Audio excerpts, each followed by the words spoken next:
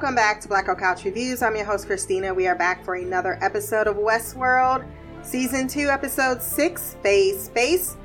Written by Carly Ray, directed by Tariq Saleh. Premiered May 27th of 2018, and I gave it an 8.2 out of 10. I think this was one of the episodes I wasn't as fond of as all the other ones in the season. It's not to say that it's a bad episode.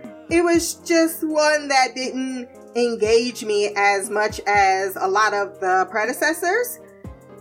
We start this episode in the same letterbox format as we saw in the first episode, and we hear the same prophesized concern from Bernard, or as I'm going to finally begin to call him at this point, Bernarnold, about Dolores being rather frightening. And he says, I think I have a choice to make. The conversation is clearly continuing from where it started, and he's wondering what kind of, Dolores wonders what kind of choice, and he says between the unknown and an end, if you outgrow this place and us, whatever will become of you. And he says, I'm not sure if it's my choice to make. However, Dolores says no, he didn't question his agency about that choice.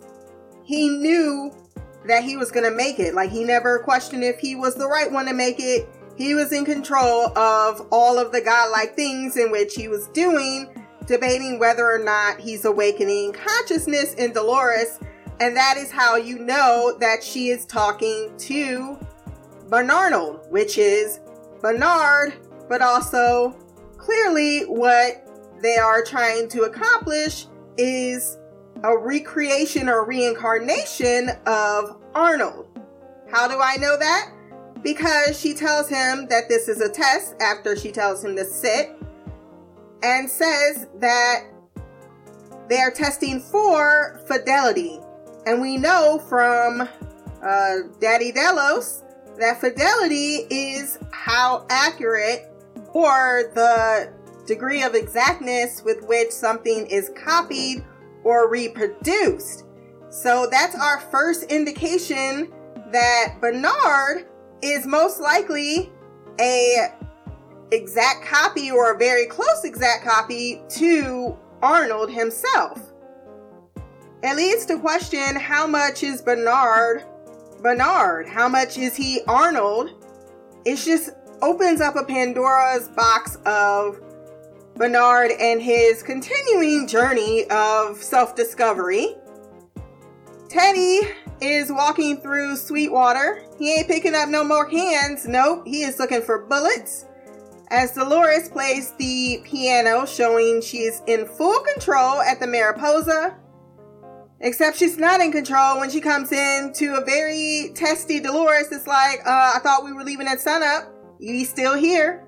They're putting coal in the... Yeah, never mind about that. I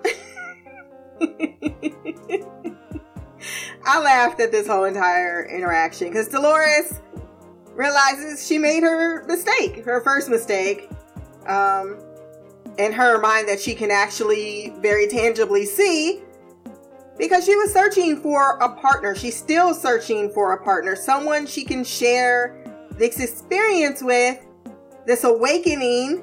And she goes for Teddy, saying, remember all those times she got off that train and it was all leading to, yeah.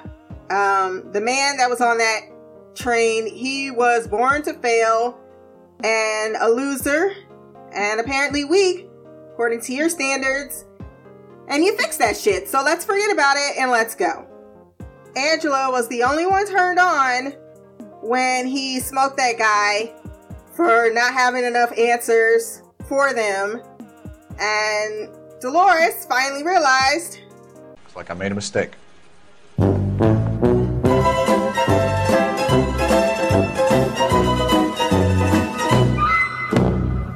maybe if she had made that black tech a friend, maybe she would be having more woke conversations that she can discuss her personal feelings and get out there and work through.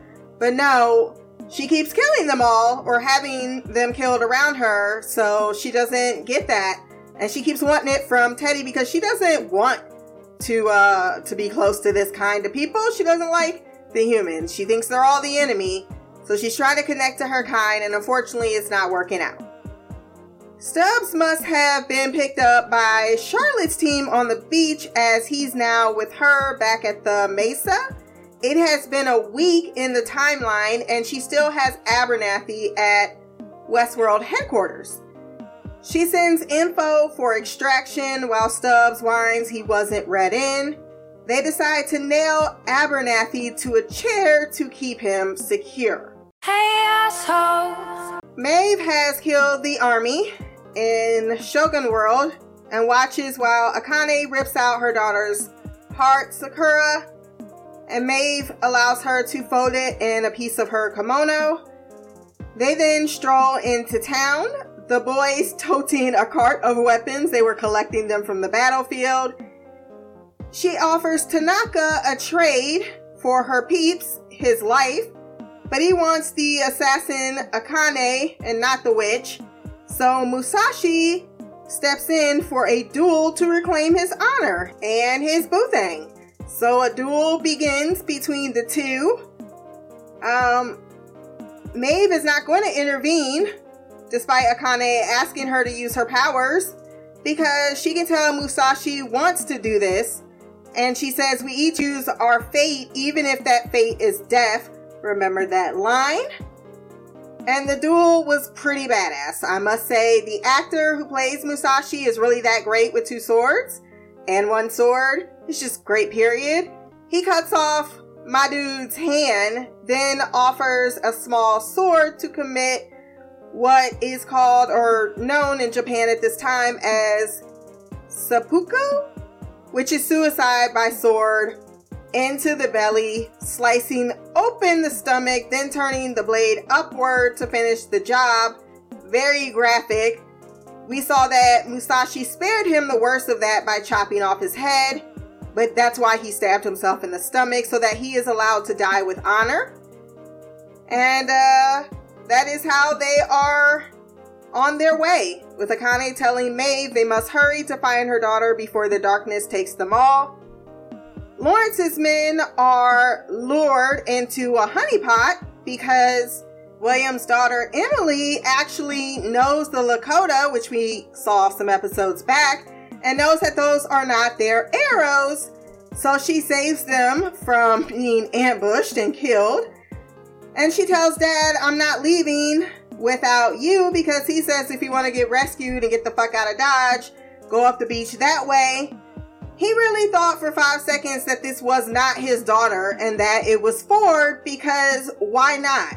Ford is somehow his boogeyman, and he feels the need to topple him because he's insecure because he got to build this world and he only gets to live in it. I can't stand William. I don't know why anyone could ever think this character, while definitely a well-written thought process into pretty much probably 3% of our billionaires in the world, he is definitely batshit crazy. Elsie and Bernard follow the train tracks, and she tells him that Ford's quarantine notices are still going out. So he did stop other people from just casually coming into the park and being massacred. He doesn't share her optimism about the apocalypse not quite happening yet, and says, though, if anyone can right this ship on willpower alone, it's her. Proud of your boy. I'll make you proud of your boy. They make it to the Mesa, and it's clear Elsie isn't impressed with QA and the Macho Men killing hosts that aren't threats, because they killed the welcome bots, and they probably were just saying welcome. In her workstation, she discovers QA has tried to regain control. However, they are unsuccessful because they are blocked every time by the cradle, which is not supposed to be able to do that. Remember, the cradle in the future was the thing that Strand found out was complete ash, which holds the host backups. It can simulate park narratives, but it can't influence any other systems. And she concludes there is something in the cradle actively doing this, improvising, and it has been for the last 7 days. They can only see messages, so Bernard suggests that they go down and access it manually. Maeve's crew make it to Swan Lake, where host and humans walk different paths. I thought that was a nice touch. Finding the body chute, the humans, back downstairs to the tunnels where Felix goes first. The doppels of each other watch Akane put her child to rest, laying her heart in a stone bowl and lighting it on fire. Maeve invites the group to come with her. She knows that there's something bad coming and they probably won't make it, but Musashi and Akane, using her own words, choosing to stay in their world no matter what, because this world matters to them. It doesn't matter that there's this other real place and, much more to discover. They're content.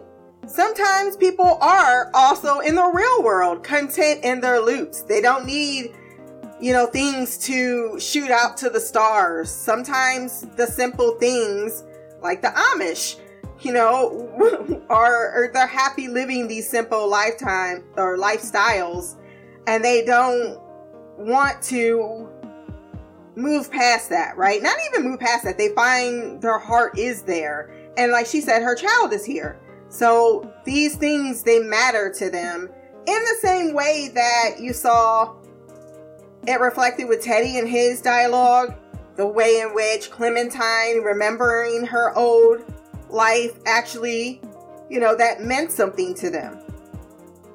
The only one that does go with them, though, is Hanaro. Musashi and Hector are able to bow to each other. And it was very nice, this little side quest. I could have done with 3 more episodes, quite frankly, because you know that these humans, especially that, because everyone kind of forget how trauma connects you, right? For better or worse, however they got into the situation. It's been a very eventful week. It's also been stressful, and the only people that they have to rely on their survival has been these hosts that they, despite it all, are growing a lot close to. They've had to shit, piss, eat, go to sleep. The hosts don't need sleep.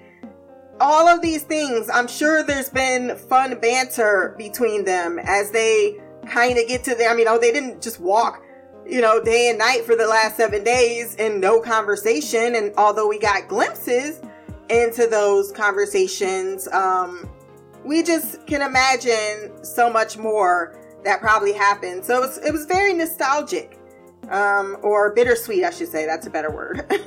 Seeing everyone say goodbye. William approaches his daughter by campfire. I didn't even have that much today.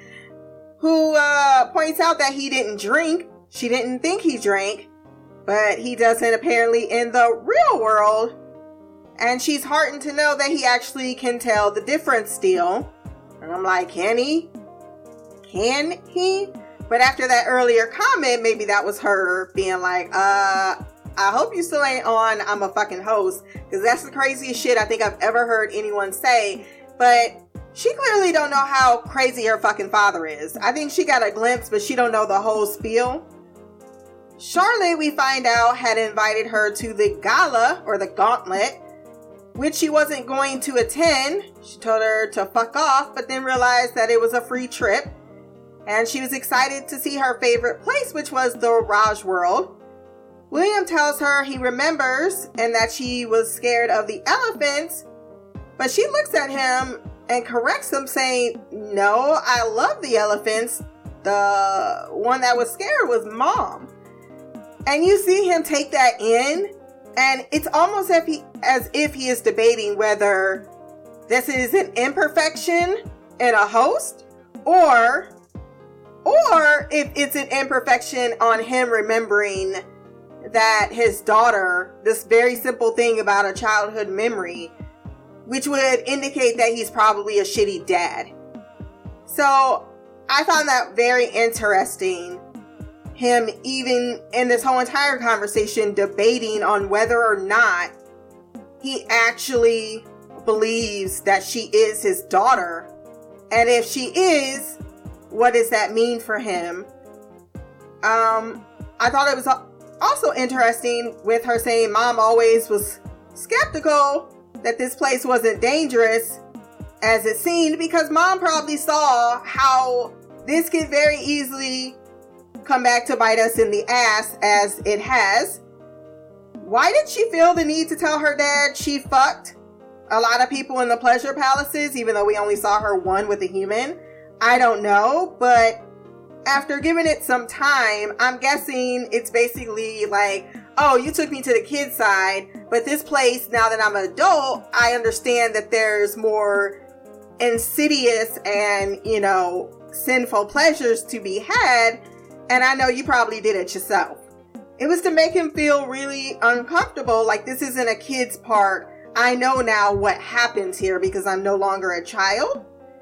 William is rather proud that she survived her whole ordeal unharmed, being like, that must be the William genes in you.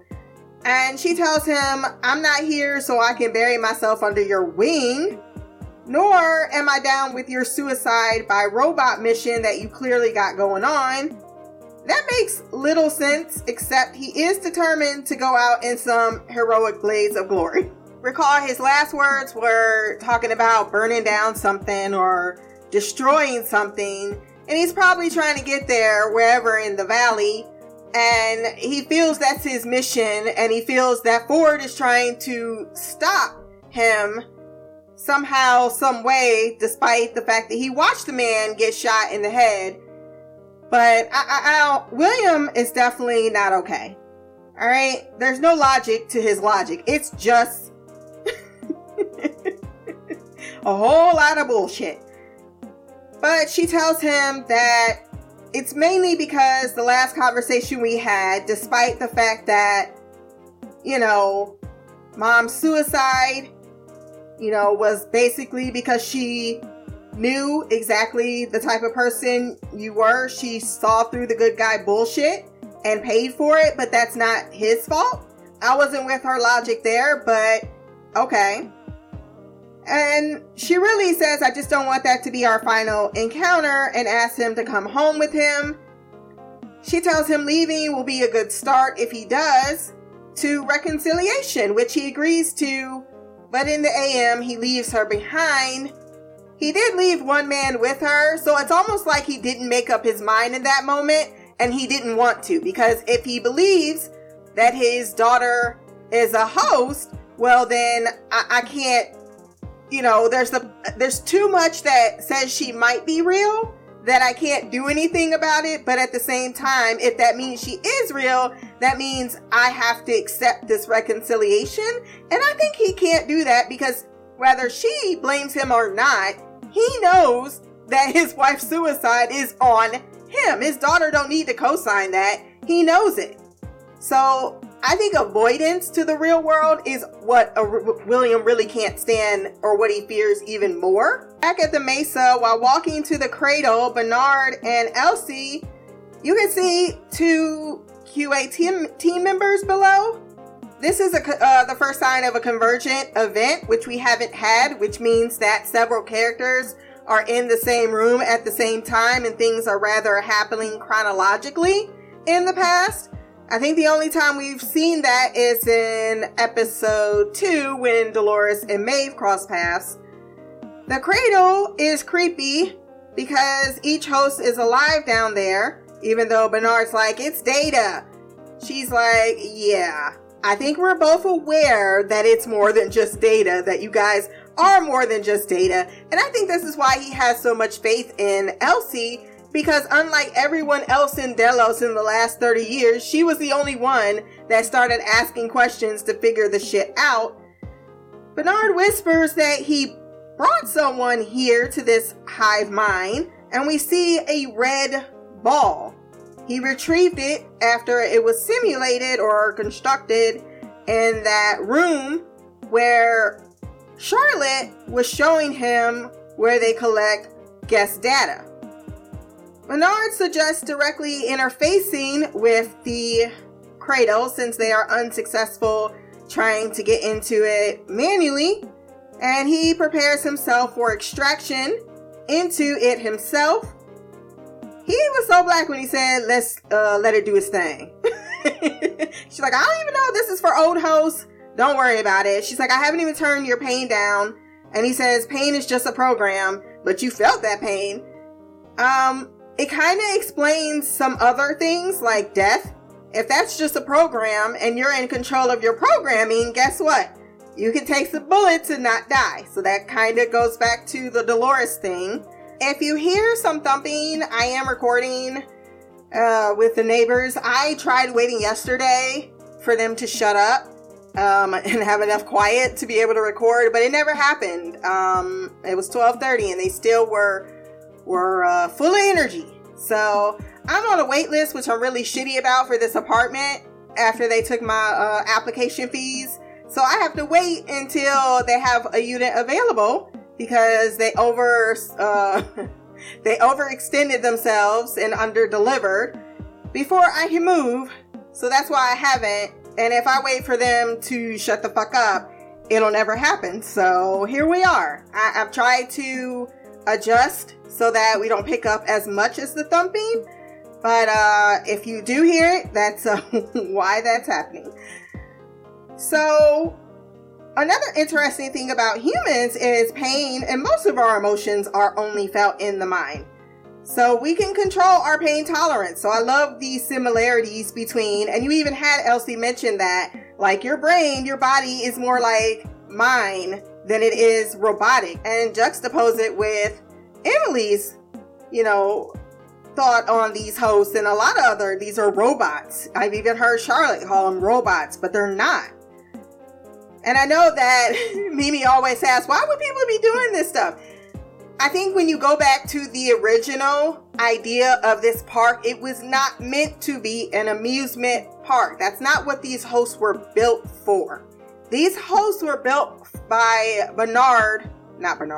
Arnold and Ford so that they can build a world in which things had made sense. Like you had a definitive bad guys, the Confederates, you had good guys, you had people going about their day. They just pretty much, as he says, I just wanted to tell my stories. He turned a book of stories into a real fabricated world in which people were meant to come and visit and interact and have those experiences. But unfortunately, as Arnold had warned Ford at the time, that this was his dream, mind you, this is the only thing he had in his whole entire life, Ford, these stories that never made him happy.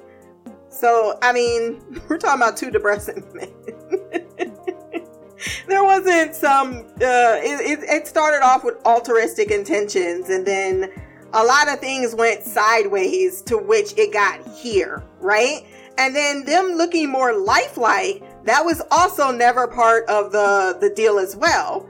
Them lifelike is the company being cheap, because they mentioned it in an early episode, like, oh, it's we had things that was your synthetic skin, but having human, well, we got plenty of human DNA and shit, and we can regrow that skin, so that's cheaper than trying to get all of the parts necessary for them to be more robotic. So all of these things are human interventions, even how they utilize the world afterwards. I mean, all of this was not rather intended.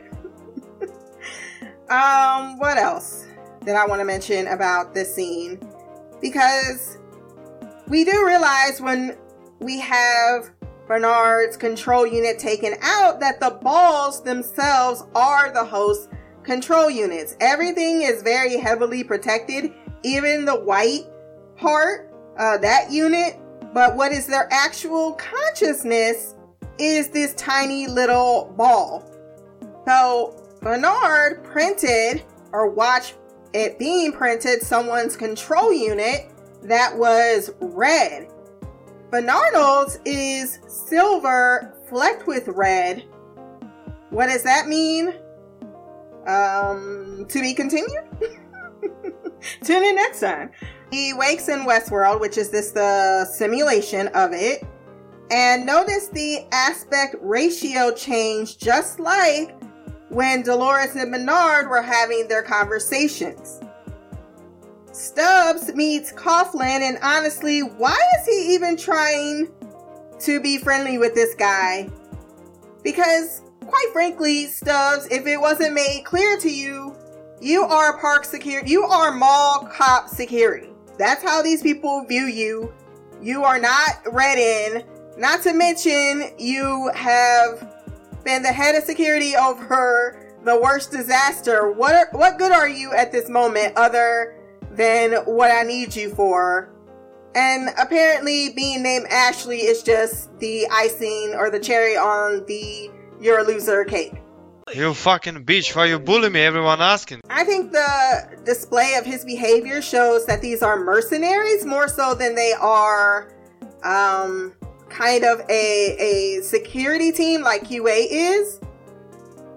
Back with Sylvester and the gang, they open up a latch into a graveyard where Maeve goes up first into her home. Did you see Felix and Lee looking just very love-struck in the back watching? I like that they let her go first.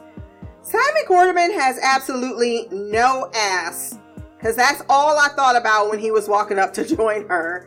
And she tells him that she knows every inch of these heels, and he says not bad navigating for a man under duress. She tells him to enjoy his one admirable contribution. You've hurt me. Then way more sincerely says thank you.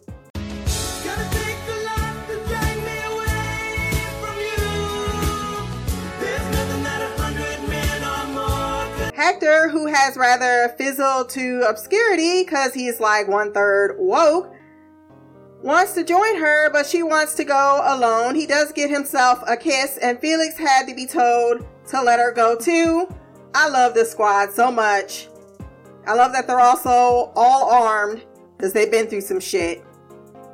Ghost Nation then ambush William and Lawrence. Maeve reaches the homestead, which brings back happy memories flooding her as she sees her daughter for the first time playing with dolls on the porch. The way she fixed her hair and made herself look all nice.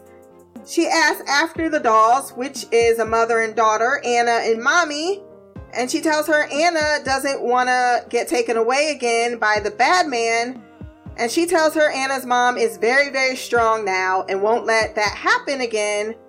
And then her world is burst as she hears her daughter call out, "Mama." Hell to the no, to the no, no, no, no. Hell no, no, to the no, no. Hell to the no, no, to the no, no, no, no. Hell to the no, no, to the no, no, no. The issue with people who are just impatient with storytelling in general is most anticipated this, right?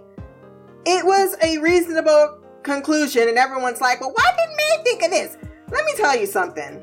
There is no reason to think that she would have been replaced. Even if she thought she was replaced, she couldn't imagine a world in which she would be replaced and her daughter would feel the exact same way that she doesn't. Like, I don't know why people, because they're smarter than the storyline playing out, feel like that's a criticism. Can't even talk today.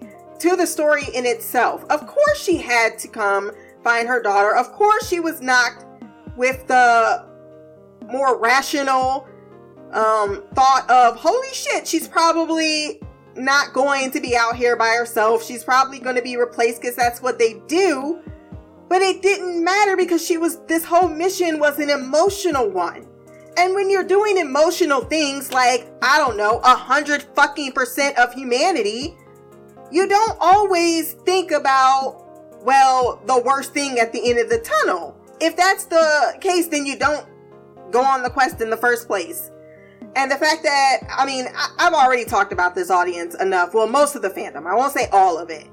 And then when I was looking at the numbers for Westworld, they is actually pretty much on par with Flash. And I think it's because the demographic. This show has a high white male from like 35 to 50 demographic to it. And all of them completely could not made no effort whatsoever to be analytical with Maeve's story. Like, that was always just an annoyance. And then the other part of the fandom that was watching, that wasn't part of that group, were all more invested in Maeve than almost any other character. Like, the puzzle box, it's there, it's nice, but man, that is what this show became, and we lost so much character analysis. All we got a lot of was philosophical, and all of that was there, meant to be there. But we also missed a great deal of what it would have been like to be a mom and want your child back more than anything, and to be sitting on that porch and dealt that blow of reality that, of course, she would have been replaced. But to her, her daughter is irreplaceable. And what do you do from there? That is a journey that has to happen. It's not something she should have just known from the start. What's really horrible is, unfortunately, there were very few female voices out there to be the more character analysis driven spokespeople on this podcast, or on this show. Jesus, I'm all over the place right now. I probably shouldn't have had that second one. Anyhow, in Ghost Nation with Akichita, which we've seen quite a few times now, leading the charge causes panic as she tells her replacement to run before grabbing her daughter and doing the same. I feel as if I don't hear enough about the Native Americans in the feedback. I don't even hear any theories. And I'm wondering if I'm going to get any. The crew are too far away to help her, but do sprint towards them. Aki follows and tells Maeve, when he hears her daughter screaming, and Lakota to come with them. We are meant for the same path. She tells him, your path leads to hell. And can we just applaud how many languages Tandy Way was speaking in these seasons? My girl came up and was just bilingual all over the place. These actors were, told to do a lot, and they came through, man. She deserved all of the fucking awards that she did get for this role. As the crew arrive, she bolts once again, with the three humans cautiously following. Felix wants to go help, but Lee calls for help, and the humankind choosing to save himself from any more arrows at his predominantly mortal head. I don't blame him for this at all. I mean, he did complete his mission. He got her. I mean, he had that stat phone for a minute, and at any point he could have called, but he let the whole, he followed through with his word, right? He got her to her daughter, and I think that speaks a lot. Hey, we ain't all, heroes. Some of us is cowards. And we I don't think it's out of pocket to want to be rescued, because I'm keep getting pulled into shit that is about to end my life. And these hosts, y'all keep forgetting, are, not human. He's still in denial about it. But he's also right. Like, they take some bullets, they're going to be fine. They can be reanimated and shit. We cannot. Felix gives him his most disappointed, shameful glare before walking off, unknown if Sylvester joins him. On the train, everyone gets locked and loaded, with Dolores still putting egg on her face, trying to connect to Teddy, asking if her daddy telling her to leave this place was right. And he says, I never thought I'd want to leave this place, but I guess you fixed that too. Love hurts. I think she did not anticipate that Teddy would know what she did, understand what she did, even see the logic behind why she did it and is still loyal, but that he would be really bitter about the fact that she did it. Like they would lose part of that connection. Like you sacrificed his love for you for making him make it, quote unquote, because you did love him. But You done messed up, Aaron! and she is learning that the hard way. Time to turn the train loose as the women jump to the other sidecar, leaving behind the black tech. Teddy gives him a gun and a bullet and says, "That's the last of my mercy." Basically, this train is heading for an explosion. So that you do not die in a ball of fire, I would just put a bullet in my head. Coughlin is being told hacking is getting them nowhere from one of the park security techs. I've seen him before. Despite putting another of his team on it, because, you know, my team is better. He tells them you can't get into the system. She says systems can be forced. He's like, not this one. They do get the map up and running, only to see the train coming right at them, which causes an explosion felt by Elsie, who is downstairs in the cradle where Bernie is. And she tells him, "What are you seeing there? And also, you need to hurry the fuck up." Bernard at first sees Dolores, then Jock, heading into the Mariposa, where Teddy exits, and playing the piano is no one other than Ford himself that says, "Hello, old friend." Bitch, what the fuck? Ford is back in the game, y'all. He ain't even left the game. He been in the cradle this whole time. The ball, the conscious ball that was printed was Ford himself. Like a backup of him, and he put him in the damn cradle. And that is who's been blocking all of the attempts to take over the system all this time. I love it. What does it mean, though? Tune in next time.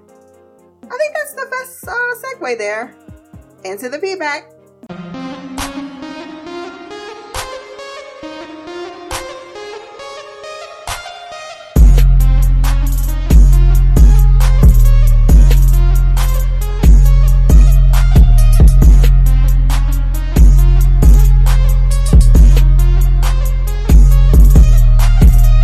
Christina, it's me, Shy.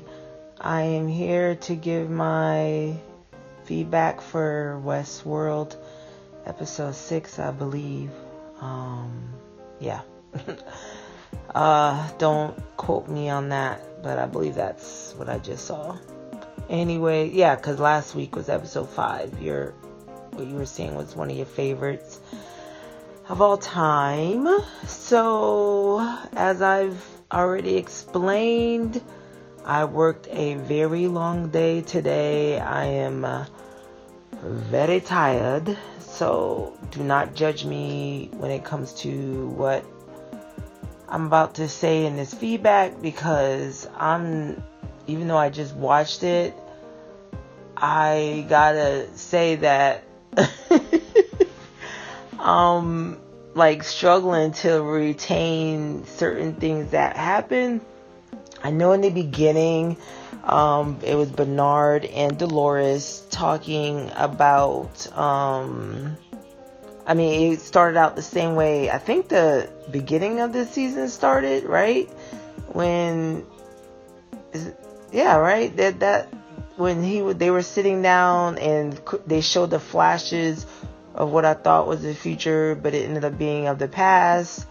And so this time, this script was changed, and Bernard was saying, he was talking about how he's concerned and all that good stuff, but this time he says he's concerned that, what will happen to her when she outgrows this place, when she outgrows them.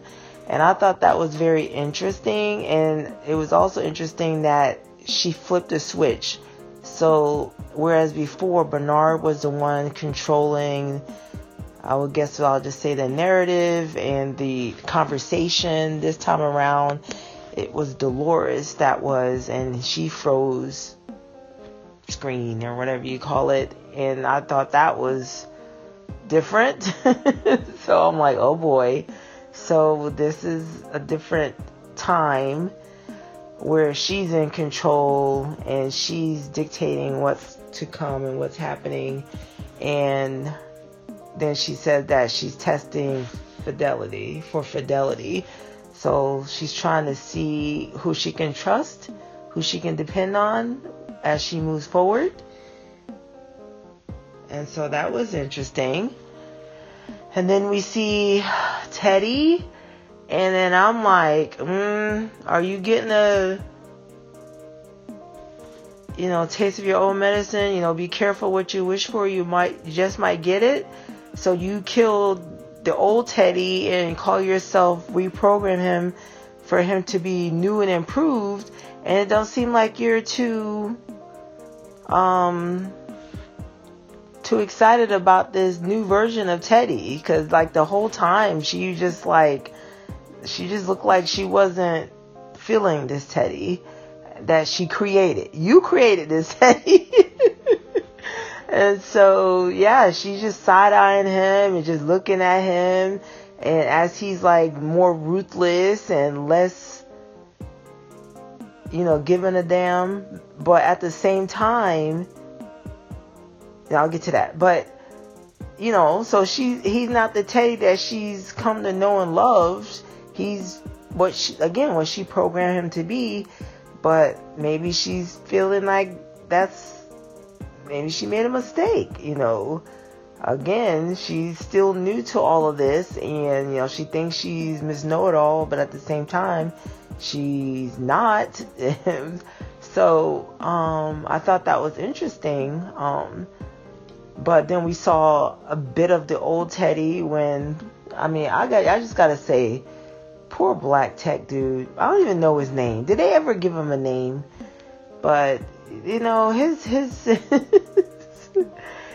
plot in life since they busted in there a few episodes ago, he's just not had the best of times. They just put him through the ringer. That man was just traumatized. They shot the other dude right next to him. Blood splattered all over him. And then Teddy gives him the gun and the bullet and says, this is the only time I'll show you mercy, as they disengage the portion of the train car. I'm like, damn, they just did that man wrong. All he was doing was his job. And this is how it goes down. I don't know, part of me is hoping that somehow, some way, he found a way to get out of there. And that at the end of this, we'll see him walking along somewhere. Because I don't think he deserved what they did to him. He was minding his own business, doing his job. And I just think that's messed up, how they did that man. Anyways, we saw Maeve's story. Yeah, just as I figured, because I think I was questioning it last podcast or the one before that, about what's gonna happen when she does see her daughter, because it's not like her daughter is woke. Like, how is that gonna be? And so we get to see that and play out. So she was replaced by another model, by another host.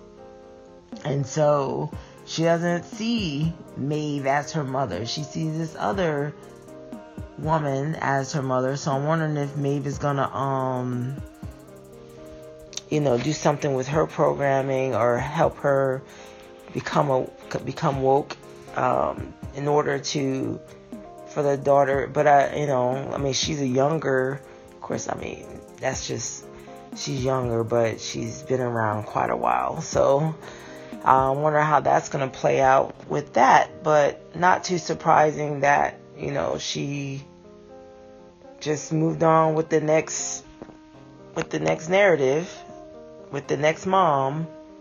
So while Maeve is, feeling all these things and hunting high and low for her and risking everything to go find her.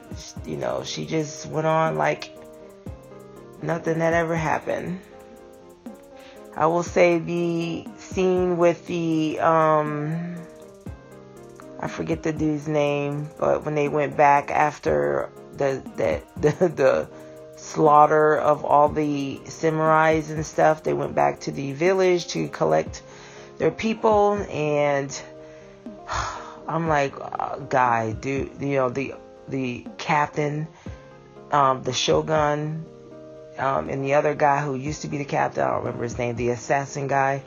I'm like, are you really thinking you're gonna win this challenge, this duel that y'all gonna do? I mean, clearly the other guy is superior, and you're just, like they said, you're a puppet. So, yeah, I already... I mean, the scene was gross. I will say that. I was not feeling that. You know, it was bad enough he chopped off his hand, and then he stabbed himself to death. But, of course, you know, we couldn't leave it at that. You know, old dude had to chop his head off. So nasty. We see William riding along with his daughter. I did not think that he would think that was Ford at first. I did not. It didn't dawn on me that he would think that was just Ford messing with him again, and not thinking that was his daughter at first. So I thought that was, and I wonder if he's still thinking that that's not his daughter, or was he protecting his daughter when he left her there? So I'm still trying to, so it seems like this, you know, she continues to have daddy. I guess I was wrong about her having her own agenda. It seems like she's got daddy issues, and she wants to, you know, she came there to tell her dad, no, it's not going to be that simple. You're not coming out here to, you know, ride it out in a blaze of glory with these robots. And so she sees them as such, as robots, as, you know, not less than. So that should be interesting, how that plays out, because she was definitely pissed that he left her there, with that one host. All right, well, you know, that ending just threw me for the whole damn loop, because obviously I've been saying from jump that I don't think Ford is dead. But then again, this is in Bernard's head. That end scene where Ford is playing the piano. So, yes, that whole thing with Elsie, to me, that was the biggest question mark. It's like, what the heck is going on?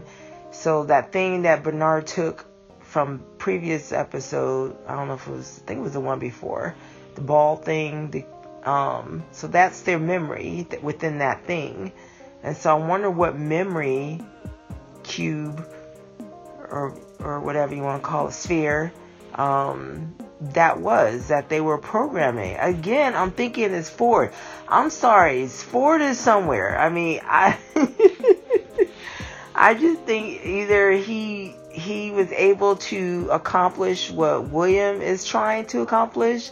You know, of course, he just doesn't have the brains and to pull it off, but Ford did, you know, able to put his consciousness into a host and therefore continue to live on. Because this dude is still playing chess even when he supposedly is dead.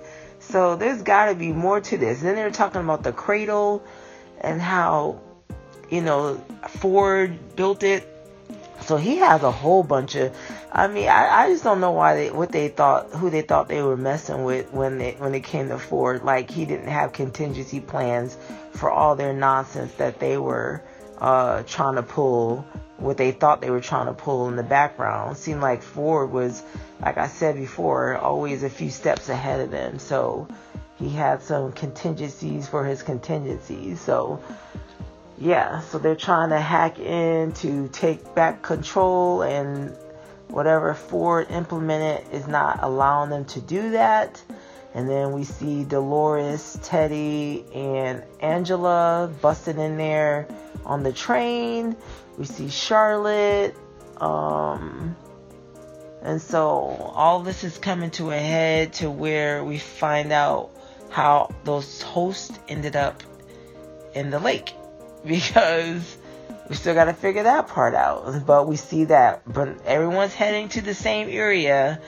So maybe my theory is still a thing where I feel like Dolores and Bernard has something to do with the host being out there the way they were in that lake. So there's that. What else? Oh, Abernathy.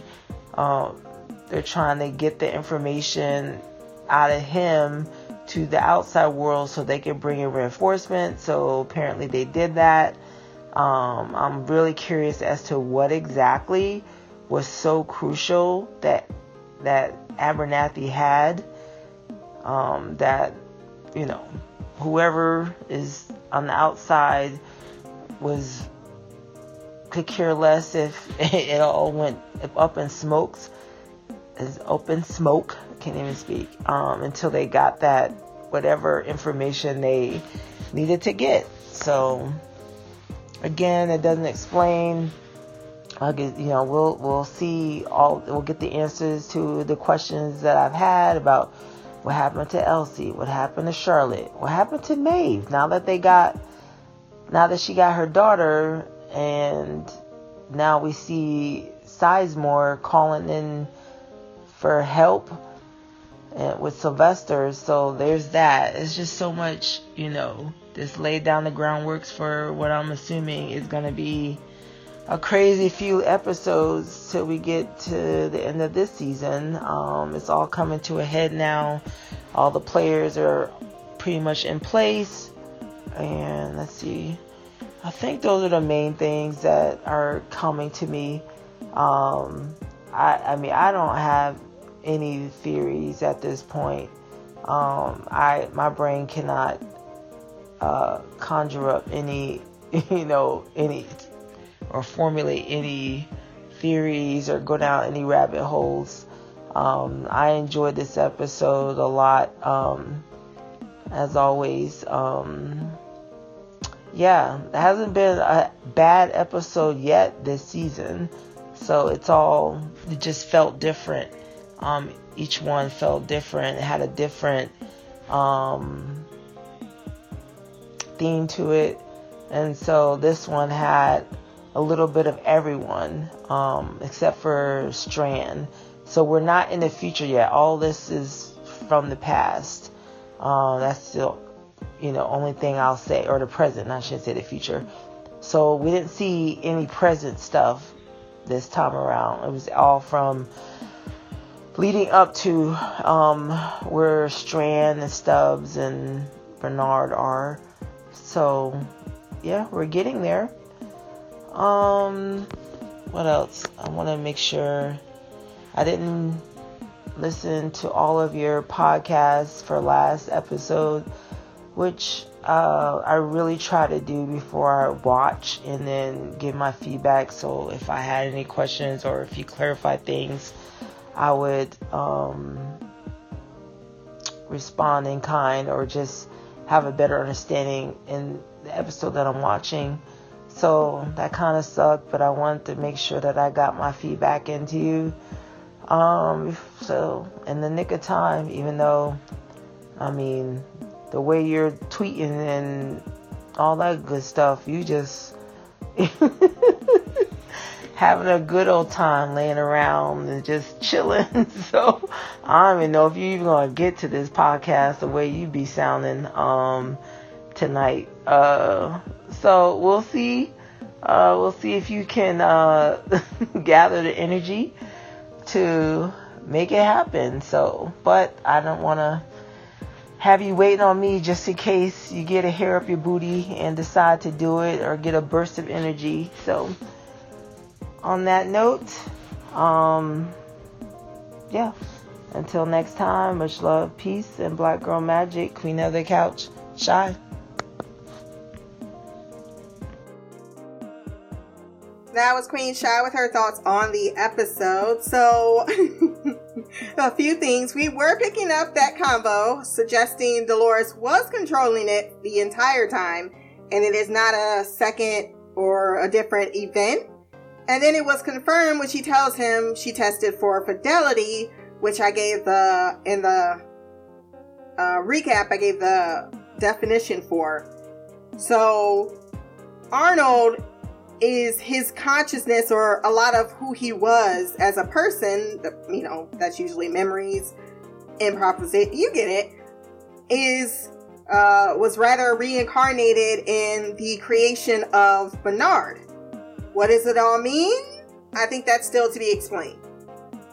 She didn't think of the consequences of her actions, that's for damn sure, with her changing Teddy.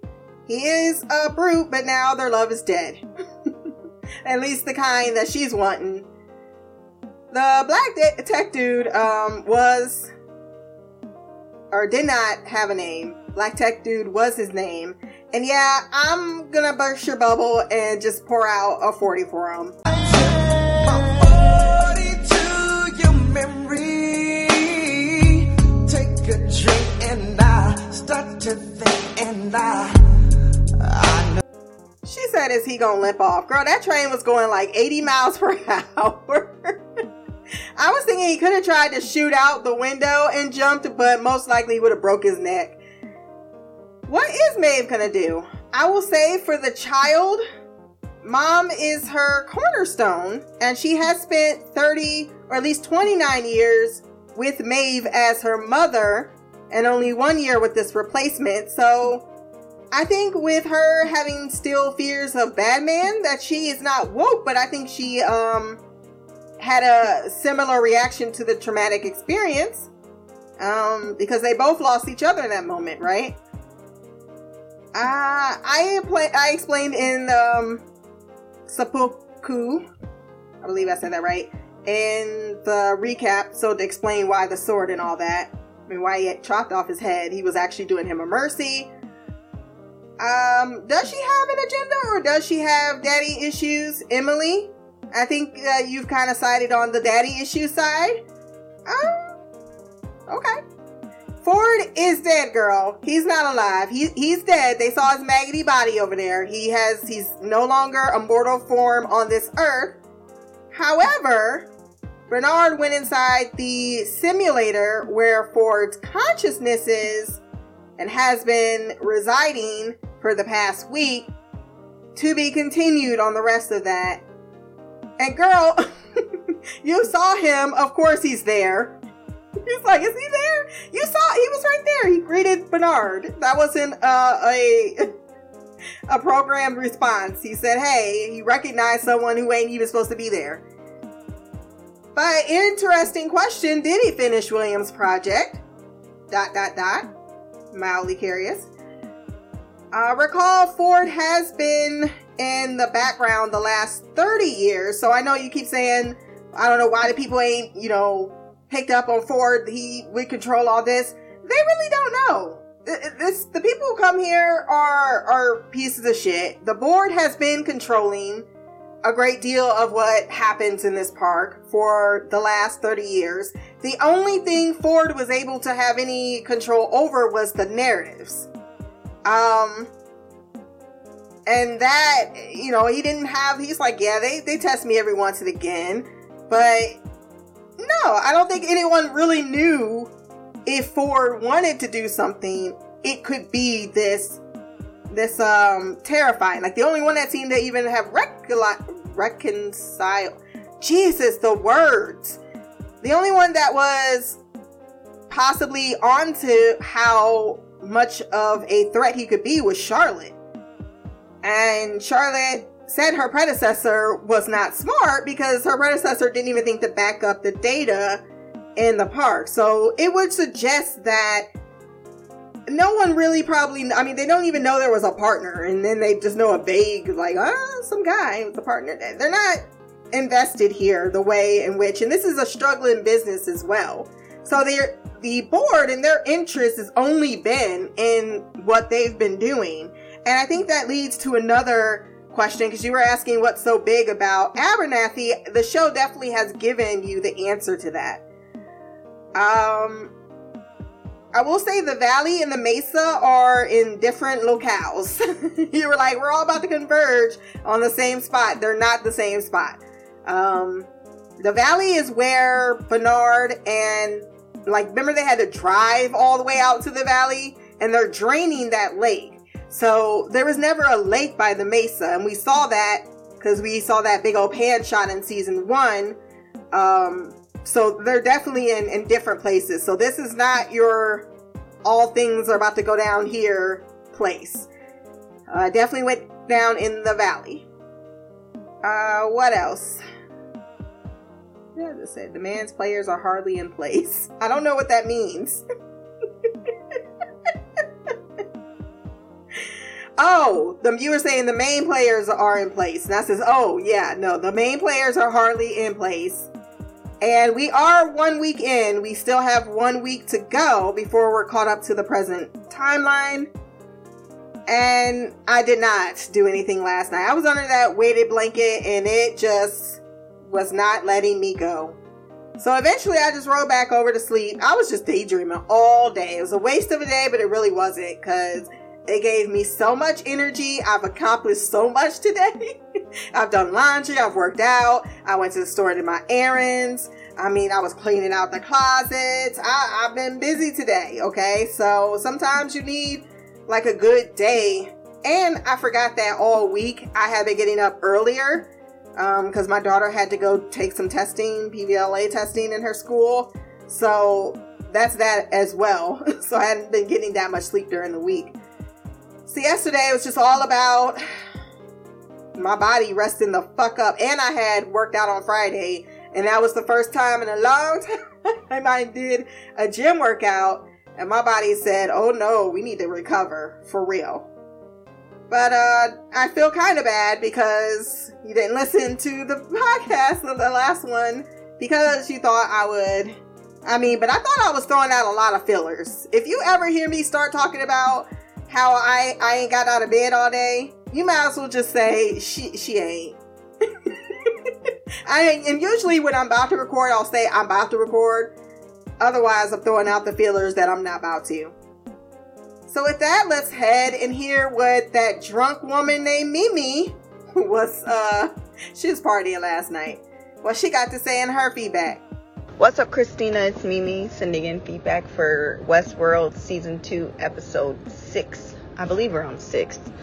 I gotta be honest with you, I watched this episode a lot of times, and I know I'm gonna regret not sending in thorough feedback, but I'm just gonna have to wait till after I listen to your podcast, because my mind is a hot mess. The only thing I can actually remember is as I was watching it, and William was with his daughter, and it seemed like they had a heart-to-heart. They went to sleep, and when she woke up, he was gone. So that kind of threw me for a loop, because I don't understand. Like, I'm not 100% sure why he would do that. So I'm curious to know. Maybe you'll speak on it when you give your recap of the episode. But I don't understand why he would leave her.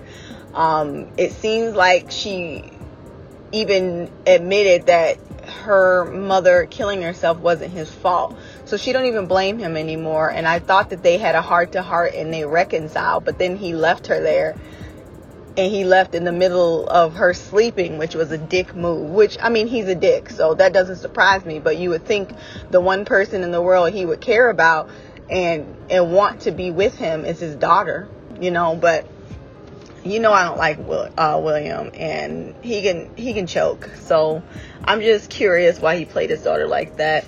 And do you think that's what he's doing? Like, I don't know why saying, you know, suicide by Westworld, that's not what I thought he was doing. I always just assumed that he wanted to be untouchable. He wanted to be a king or a ruler, or I don't know how else to describe it, but he wanted the host to be able to fight back so that he could conquer them, I guess, because it seems like he conquered the real world. Now he wants to conquer the this host world. So I am curious to know your thoughts on that. The other thing was, I was really sad that Sakura didn't go with Maeve. I guess it makes sense. That's her home, and she didn't want to take the plunge. She chose to not know 100%. Like, she made a choice, and her choice was to not allow them to take her daughter, and then she made a choice to stay with her daughter. So I get that, but I'm sad we're not going to see her anymore. I liked her, and I don't know what I thought Maeve's daughter was gonna be doing. Like, I don't know why I didn't think that they would just literally create a host that looked like Maeve and just stick her in place. And it was listening to her with those little dolls saying she doesn't want her to be replaced. Like, it seems like subconsciously she feels that something's off. And it looks as though when Maeve came up to her daughter, I was like, she's really allowing this strange woman to just be all up in her grill.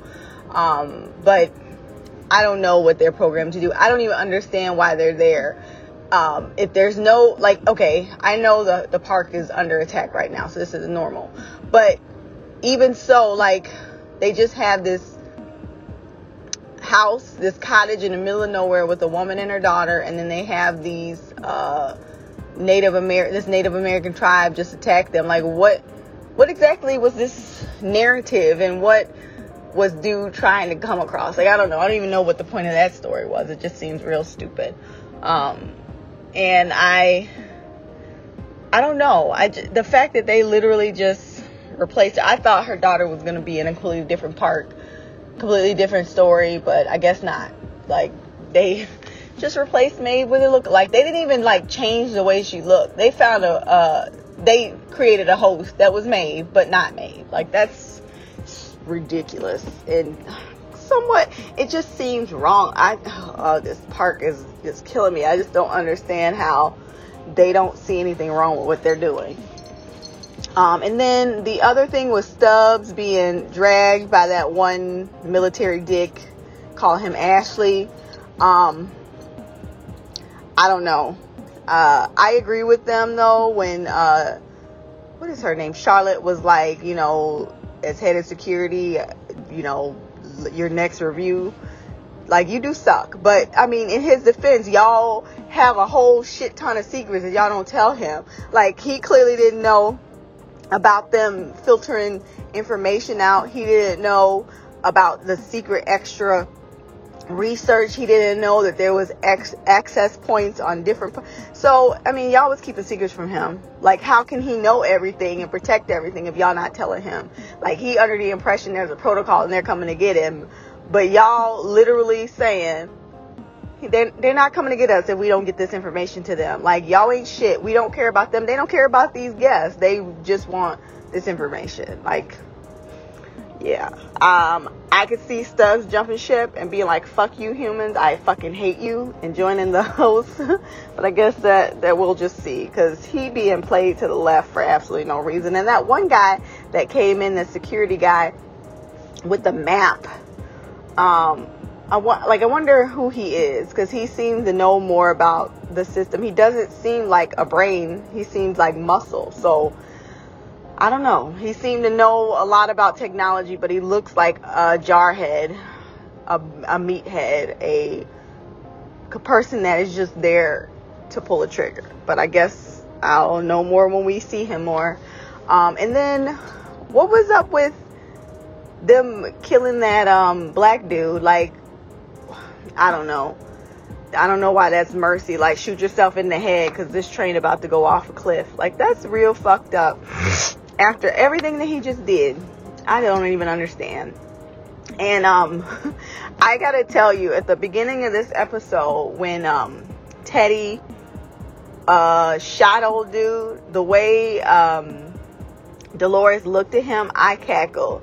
She was like, wow, I wasn't expecting that. She looked really, like, shook. And I was like, that's what your ass get. And I hope he continues to do shit that you don't anticipate, because you changed him. And he kept bringing it up. And it was almost like a slick way he would say it. Like, oh, yeah, but you changed that. You stopped that. That's not going to happen again. Like, he said it, like, very passive aggressive. And I don't know. I was happy about it. So, I mean, we know Teddy's going to be in that water. So, clearly, who she changed into didn't work out either. So, I'm interested to see what the hell's happened. Because I don't know what is going on with that train. But it was going really super fast. And they didn't want that human to go with. So, we'll see what the hell's happening. Clearly, Dolores is trying to get to her dad, but I have no idea what the fuck she's doing. And I'm assuming we're not supposed to know what she's planning at this point, but maybe we'll find out like where, there's like 7, 8, 9, 10, there's 4 episodes left. So I guess we'll find out soon enough. The other thing that I want to talk about is Bernard, because I'm not sure what the hell is happening. We saw that memory in the beginning where Dolores was, it looked like Arnold was talking to Dolores, but then we see that it was actually Dolores that was talking to Bernard. So I don't know if that was the future, the past, or the present. I have no idea if it was real or in somebody's mind. I have no idea. But I do know that Bernard did something to where his mind is in Westworld, and then at the end of it he meets Ford. I really didn't think we were going to get to see Ford again, so this is interesting. I hope Ford, computer Ford or mind Ford, whatever you want to talk to, it does gives us some explanations, because my mind is exploding with everything that's fucking going on right now. I have no idea. Granted, I may be a little tipsy, but I still have no idea what's going on. So I'm going to end it here, because otherwise it's just going to be me rambling on, and my mind is too empty to even come up with some theories. So I'm going to end it here. Until next time, love, peace, hair grease, and black girl magic. Queen of the couch, Mimi out.